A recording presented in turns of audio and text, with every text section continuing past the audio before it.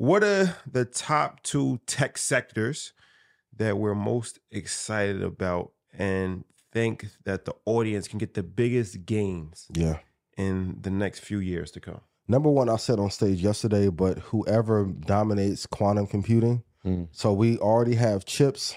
We already have GPUs. The next big innovation will be quantum computing.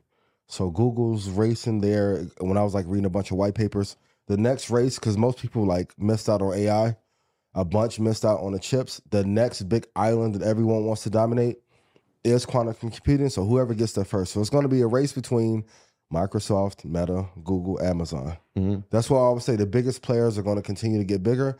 Now, if NVIDIA or Tesla can go there and grab that land first, that will send that stock up probably another 500 or 600%. And then in the sciences space, even though the genomic space has been tricky, I'm really interested in some of the companies that can actually bring cures for diseases like genetic sequencing.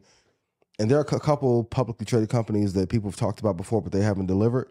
That's the next space that I see Eli Lilly, Merck, Moderna wants to try and make their comeback. If they can get that sequencing down to really allow people to live longer and have a healthier life by doing so, those are the two spaces that everyone thinks will give you like a 10x or a 15x return. Yeah, I think I'll just add. I think we're still in the moment of generative AI. Yeah. Just because it's so new and it's still in the infancy stages. I think one of the things you just a point that you brought up is important. As OpenAI just announced that they're going to do their business enterprise. Oh man, it's game set match. You can see it now, right? Like It's all right. Well, now we're going into the business forefront. That's going to change the landscape of how business does. But the also part that is the medical field. Absolutely. How do we make this more efficient, right? Like I need to have data. I need to have it now. Yeah. I don't have time to run to the shelf, go to my, we need it on the spot. We need way more efficiency. It needs to be way more efficient. And so I think as we see more companies being created, obviously some of them are not going to make it, but they're going to be a few that are going to be presented over the next few years or so. They're going to be the ones. Absolutely. Because like I said, ChatGPT is cool. Yeah.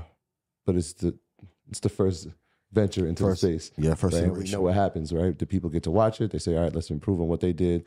Let's add it. Let's do it for this sector specifically.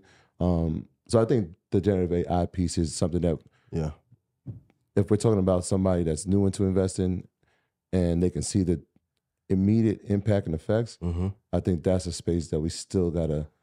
I know it's new and it's fresh, but we have to stay educated on it and stay up to date with what's happening because it's going to be the game changer for our generation. I agree. And Novogratz said on stage, we have like 10 more months of this AI bubble before it pops, and then you're going to see a new crop of companies.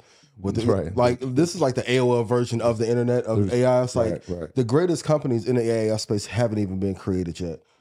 Y'all know a guy who's a dominant player. I can't wait till you come on the show. But there's a bunch of companies that are making some stuff in AI that is truly going to change the world. Great move by OpenAI to finally go to enterprise since they got all the personal data on the consumer side. But we really are looking at companies to make everything more efficient. Like it's needed. Like you're either going to have to save costs, increase revenue, or increase productivity. But the company that does all of them, I would be looking out to see if Salesforce makes a play there, and also Adobe, what they're going to do there. But in about 14 to 16 months, we should see some big players come out of the woodworks that helps drive the economy a lot more. So that's what I'll be focused on. We don't talk about Adobe enough. No, they're a quiet killer. They are just a quiet killer. Everyone who's a creative in that space, what they've been doing in the cloud and some of the pieces that they've added to Photoshop and like the podcasting software has been great. But that's just the first step. Like the race is now, what can I do to help businesses be more efficient and don't have to think? Sort of like on Market Mondays, we took away 40 hours of research a month and just told you, buy here, these are the ones to buy. Now imagine if Adobe could do that for all your creation, and now you can create multiple shows, multiple podcasts. Yeah. And Salesforce, if they can do the same, or Infusionsoft or HubSpot, can do it, they are going to be some ones that are going to like dominate the space for years to come.